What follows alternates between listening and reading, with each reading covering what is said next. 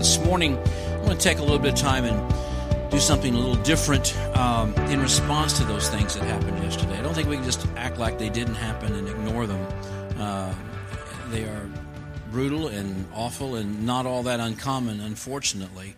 But what is our response to them? Do we just, as a church, do we just ignore it and move on as though it didn't happen? I mean, what about when people ask you questions about it and about where is God in all of that? And I think those are things that we need to talk about. And I've said before that in my 40 years of preaching and ministry, I've seen all kinds of tragedy, and there's always the question, why? And the Scripture is often rather silent about the why, but it speaks an awful lot about the what now.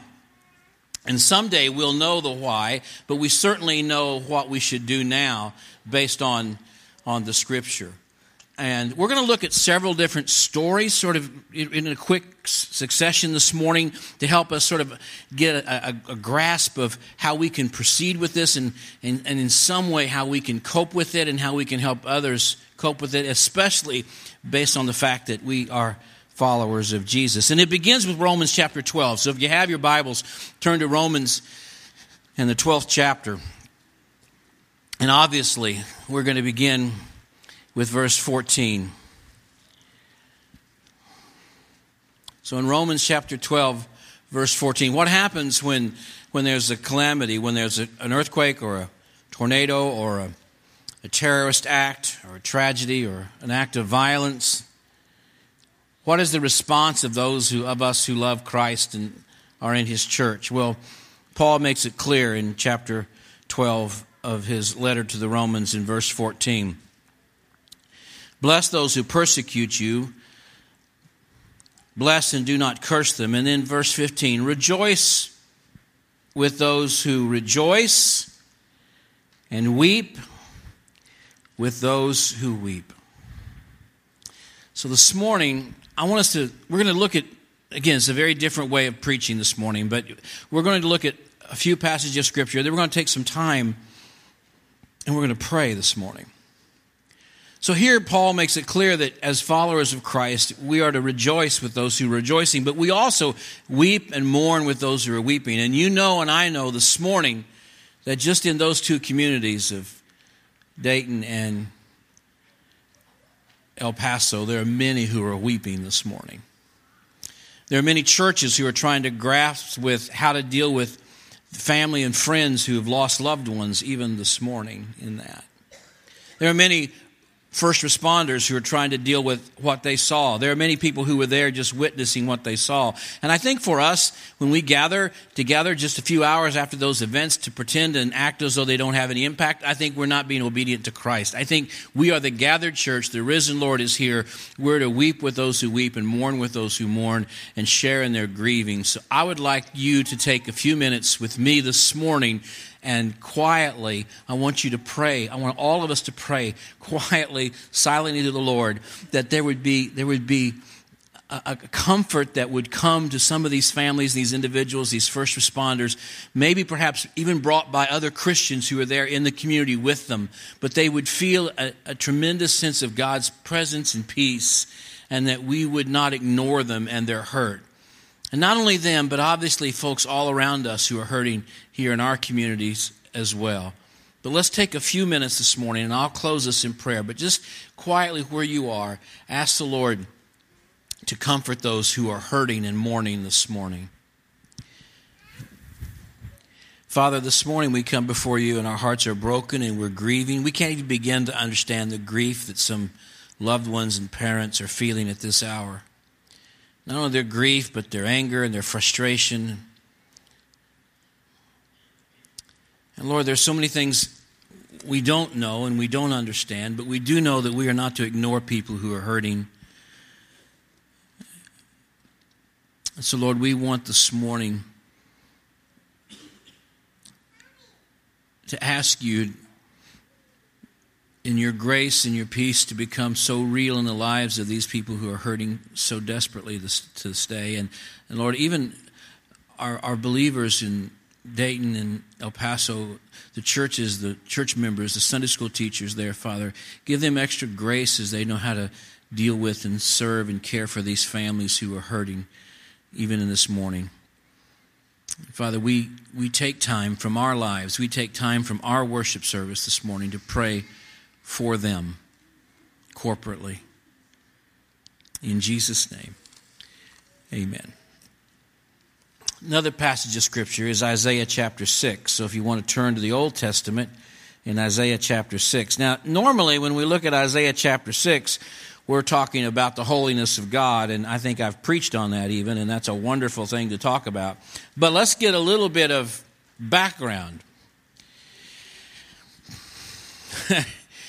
When it feels like the world is sort of coming apart at the seams, when everything we trusted we no longer can trust, when it feels chaotic and violent and uncertain, that was the culture, that was the world that Isaiah was in chapter 6. Listen to what one writer says about the year that King Uzziah died. Remember, when Isaiah goes to the temple in chapter 6, well, let's just look, chapter 6, verse 1. In the year that King Uzziah died, I saw the Lord up on the throne, high and lifted up, and he talks about how he saw him in the temple.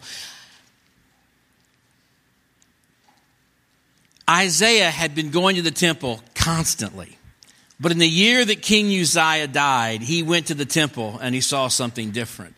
And what's special, what's unique about the year that King Uzziah died? Well, listen to what one writer said about that particular year in history. No one really knows for certain what year it was. Most folks speculate that it was somewhere around 740 BC. But we do know that Uzziah was a very successful king, and he was famous all over the known world for his strength. He built up the infrastructure of a nation, improving its safety and comfort for its citizens. His army was large enough and well-equipped enough that it could win any battle. And most importantly, all the Old Testament historians agree that what he did was right and straight in the eyes of the Lord, and his reign lasted for 52 years. So for 52 years, the people of Israel knew that they were going to be protected, that there was stability and all of those things. But now Uzziah has died. And so in the year that Uzziah died, it would have been a year of incredible, unbelievable turmoil in the life of the people. Everyone would have been afraid. Will the new king be as successful as Uzziah? Will he be able to keep peace and prosperity and security? Will all the neighboring kingdoms who've been looking at us for all these years now exploit our weaknesses and take us over and take our children into slavery and kill us? Syria and Israel were advancing on Judah. Assyria was building its might as a superpower. And within a half a decade or so, and after King Uzziah died, God's people were indeed in the middle of a major war. I mean, when Isaiah goes to the temple in the year that Uzziah dies, he's going at a time of incredible uncertainty and fear and anxiety. And what does he see when he gets to the temple? He sees God positioned in a way he's never seen him before. So here's the reality. Even though from the standpoint of our human standpoint, we look at this world and we see the chaos and we see the pain and we see the suffering and it's real and it's there, God is still in control. He is still on his throne. Now, I know the morning after these events, that's a little hard to process. You think, well, if he's there, why doesn't he do something about it? Why doesn't he stop it? And again, dear saints, there's so much we just don't know and so much is just not answered. There's another story that's quite familiar where Jesus is carrying on a discussion with some people about some atrocities that have happened to some folks and whether it was fair for them or not. And Jesus said, well, what about this tower of Siloam that fell and killed a number of people? Were they more innocent than you? In other words, Jesus is basically saying, as Charles Spurgeon said, these are not punishments that happen to people. This is just life. This is just, we don't fully understand it or comprehend it. Jesus doesn't answer the question why the tower fell or why these particular people were killed. He just simply says, use that as an example to realize that your life is short and you better be ready and things are uncertain.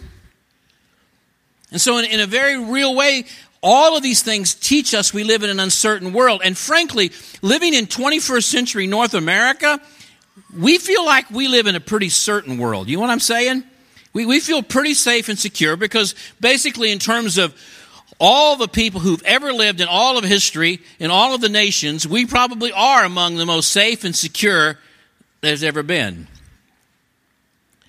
And so when something happens, like happened in El Paso and Dayton, it throws all that off. But the reality of it is, life is fragile and uncertain for all of us. And sometimes this sense of security we have is completely false in that sense. I mean, the idea here that Isaiah understood that as long as Uzziah was king, then things would be somewhat stable. But Uzziah wasn't going to be king forever. But when he went into the temple, he realized that God was going to be king forever. And even though we can look around and we can say this is happening and that is happening and this is frightening and it is and this is terrifying and it is, we as believers know that this is not all there is. That God is still on his throne, that none of this means he is incapable of working. This side of heaven, we don't understand how all of these things are working together. But we do understand, as I said, we're to mourn with those who mourn. We're to weep with those who weep. We're to work for the protection of people. We're to do all we can this side of heaven to make life and this world a safer place for our friends and our neighbors. But it'll never be perfectly safe until we get to heaven. And so mornings like this are times for us to do what Isaiah did. And to realize Uzziah is gone. This is an unsafe world. And we have to return to the temple. And we have to see our God not as weak and ineffective. Not as one who can't handle crises. But as one who is high and lifted up. Who is all-powerful, almighty, all-knowing, all the time. That's how we see our God. Because that is indeed who our God really is. And he always will be. And nothing has changed. And whenever there's a crisis, whenever there's an earthquake or a tornado or a flood, or as I said, a terrorist attack or some kind of event, we're immediately like those people in Israel. We're concerned about what the future is, and that makes tremendous sense, but gives us a great time to care for people who are hurting and be the love of Christ in their life, but also to refocus our lives and realize that all that we really know for sure is that God is in control and God is on his throne, and none of that has changed. Not one bit, not at all. Not ever, not now, not forever. And that's a wonderful thought. So again, with that, go with me to the Gospel of Luke. We're going to look real quickly at Luke chapter 13 as Jesus talks about this. So in Romans, we're told to weep with those who weep. Isaiah, when his life was in crisis, went to the temple and saw God in control. But here Jesus deals with some questions.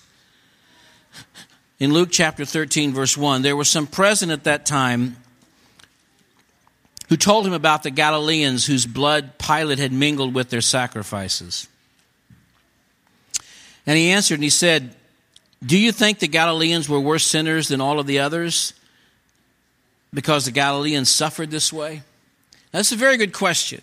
They're asking Jesus, why did these particular Galileans, why were they treated this way and killed this way? Why them and not us?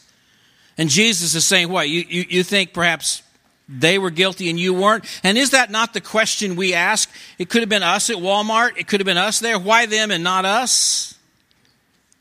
And that's the very same question that they're asking Jesus. Jesus responds by saying, well, why would you even ask such a question? Do you think perhaps they were guilty and you weren't? So he tells them something else. He says, no, that's not the reason. I tell you, unless you repent, you will likewise perish. Because then Jesus adds something to it. He says in verse 4, or those 18. It's interesting that they knew how many were killed in this tower. It was like the word had gotten around to Israel. And it was a story that people, and they were talking about, you just happened to be standing, literally, listen, in the wrong place at the wrong time and this tower fell on you. Just happened to be in the wrong aisle at the wrong time and this happened to you. I I mean, even though we're 2,000 years later, they're asking Jesus the same question many of us would be thinking and asking today. And so Jesus said, or the 18 on whom the tower of Siloam fell and killed him. Do you think they were worse offenders than all who have lived in Jerusalem? No, I tell you, but unless you repent, you will all likewise perish. Now, that sounds like, well, Jesus, that's pretty harsh. Why? But here's the reality. It's what I was trying to mold together a while ago with Uzziah and all the others. We live in a fallen, broken world, and until Jesus comes again, it is not a safe world. And what Jesus is saying is, since it's not a safe world, don't have a false sense of security, but be ready when something happens. Because here's the good news. You're thinking, this doesn't sound real good this morning, but here's the good news. There's nothing that a tornado or a flood or a hurricane or an earthquake or a terrorist attack or a violent attack or a car wreck or a disease, there's nothing that those things can take. Nothing that they can take that is eternal. Nothing. You can lose all your house in an earthquake, but you can't lose your soul. You can't lose your place in heaven. You can't lose the home that Jesus has prepared for you in His Father's house. And you can lose a lot in this earth, but you will not lose what is eternally prepared for you. That can never be taken from you. Satan can dig at us, he can pull at us, he can hurt us, but he can ultimately not destroy us as children of God. You want real protection in this world?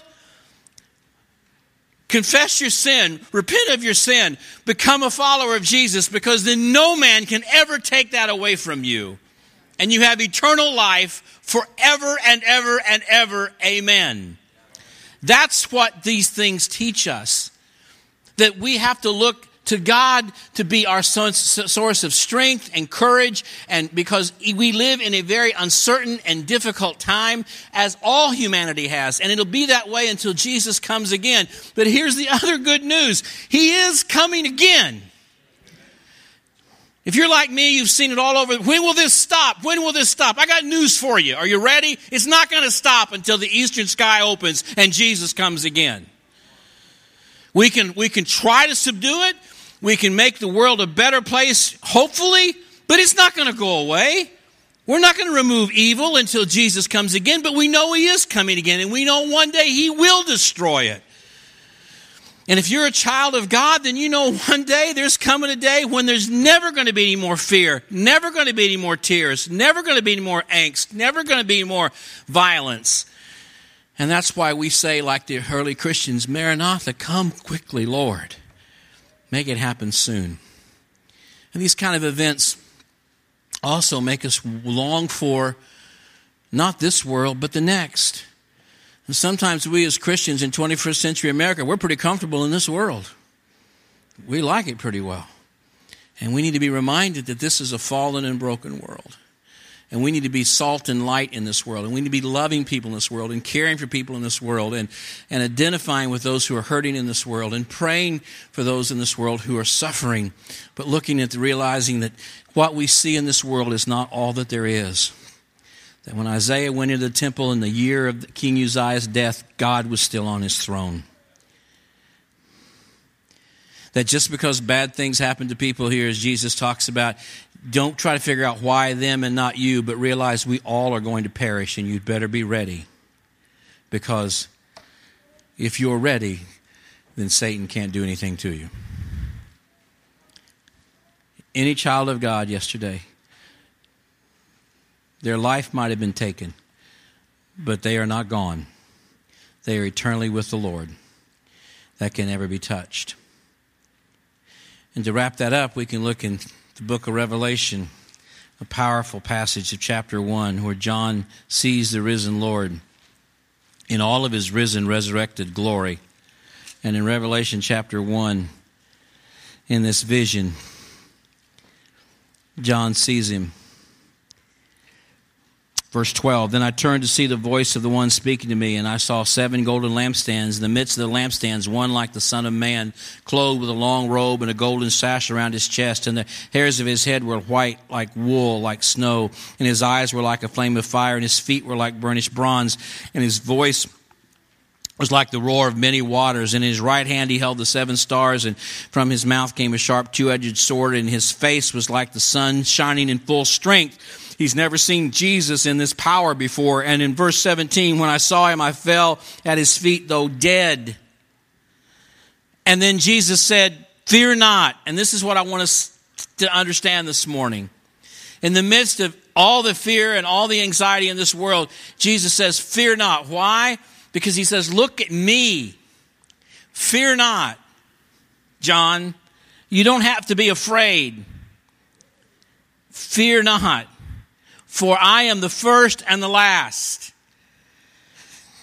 Hey, listen, nothing comes before Jesus and nothing will be here after Jesus. He is God eternal. God has always been, God will always be. And nothing in this earth, nothing on this planet is going to change that. You don't have to be afraid, John. I have always been, I will always be. That hasn't changed. It didn't change last night, and nothing's going to change it today or tomorrow or for all eternity.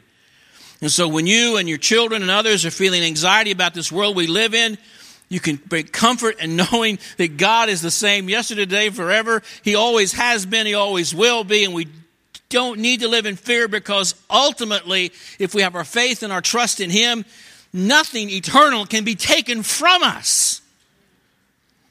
Cancer can't take it. A gun can't take it. An earthquake, a tornado, nothing can take it from us. And then he says this, I have the keys of death and Hades. Not Satan. I'm the one. I'm the one. I hold the keys of life. Dear saints, on days like this, we need to understand one more story. One more. In Mark's gospel, where Jesus goes to the other side of the Sea of Galilee, and there he finds that Gadarene demoniac, right? And he's living among the tombs. Do you remember that story? And he hurts himself, and he scares others, and he's running around day and night making awful noises and living among the tombs. And what do the people there in that region of that country try to do? They try to bind him with chains and with ropes and with leather straps. And every time they try to bind him or hold him down or keep him from hurting himself or keep him from running around and terrifying other people, he rips apart the chains. Every time they tried to subdue him, they could not subdue him.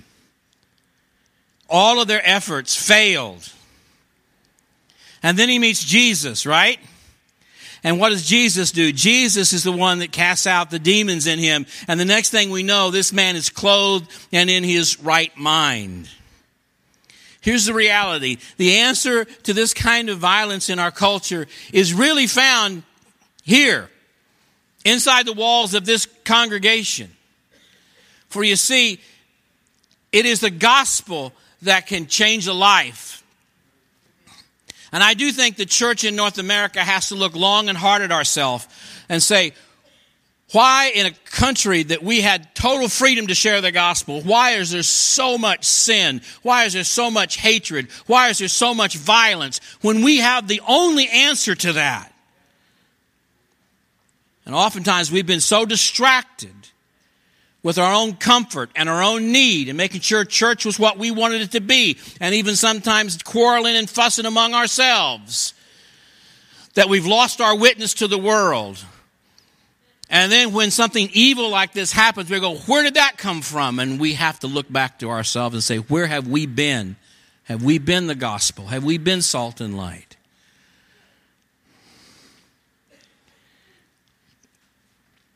It's a time for us to mourn with those who mourn. It's a time for us to rejoice that God is on His throne and nothing can be taken from a Christian. Nothing eternal can be taken from us. Satan can't do that. He can't harm us. But thirdly, it's a time for us to take a long, hard look at ourselves and say, this is our country. We've had total freedom to plant churches, to share the gospel without any hindrance at all. Why in the world? Where have the churches been? Why are our cities so dangerous?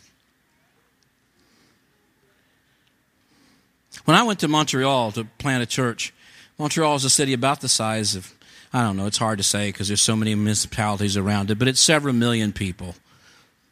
Third largest city, I think, in Canada, second largest city in Canada. But the first year I was there in Montreal, there were 52 homicides in Montreal. Almost no evangelical churches whatsoever. In the city of Houston, Texas, where you can't move from block to block without stepping on an evangelical church, over 300 homicides. You tell me what that picture means. Where's the transformation of our cities because the gospel is there? We all like church for us, but where's the transformation of the city because the gospel is there? I think if the gospel is truly here, then it's going to transform what's around it. That's what happened in the first century. But here it's like in North America, we can have these little isolated places where we get these little evangelical bubbles and we come and just take care of ourselves and we have no impact on the world at all. And I'm not sure, other than just our desire for comfort and be taken care of and a sense of lack of urgency to share the good news. We look around and we say, what's happened to our country? And we have to look at us and repent. Say, what's happened to us? Why under our watch has it come to this? Because Jesus does talk about the fact when he talks about the tower that fell and those whose blood was mingled with the sacrifices by Herod, he says, this is a chance for you to repent. And so I think this morning, as we prayed for the first responders and we prayed for those who are dealing with those dear ones who are wounded and killed, their families today, I think we need to pray for ourselves and say, the gospel is serious work. Being a follower of Jesus and serving in a church and giving to a church and the work of the church, it's not just a club. It's not just another thing in our life. It is the only hope the world has. It is the hope for violence. It is the hope for hatred. It is the hope for all of those things because a person who's been truly converted will not possess those things. And we can try to bind up these guys and these people. We can try everything we can try, but it's not going to work, just like it didn't work with the Gadarene demoniac. The only thing that really works, really transforms lives, is the gospel. And that's what we have. And we are going to be held accountable with how we have shared it. So let's pray together. Father, this morning as we think about this, Lord, make us mindful even at this hour that what we do here in church is important and it matters. And forgive us, Lord, when we've made it something far less than it really is. It is a matter, Father, of spiritual warfare. And Lord, our culture, our cities depend upon us to share the good news, to transform hearts and lives, to make this world a safer place. And Lord, forgive us when our cities seem to have no transformation at all and churches populate every corner of them. Forgive us when we never take pause and ask why that is. Forgive us, Father, for not boldly sharing the gospel at great cost to our own independence and joy and personal gain.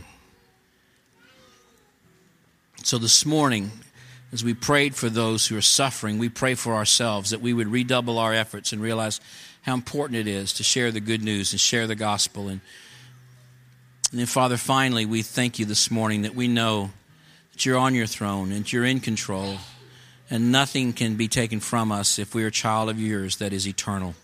We'll never lose it. And finally, Father, we thank you that one day this is all going to end. One day you will come and make it all right once again. What a great and wonderful confidence that is, that we can share with our children and our grandchildren. It's not going to be this way forever. there's one coming who will ultimately correct it. These things we ask in Jesus' name and for his sake. Amen.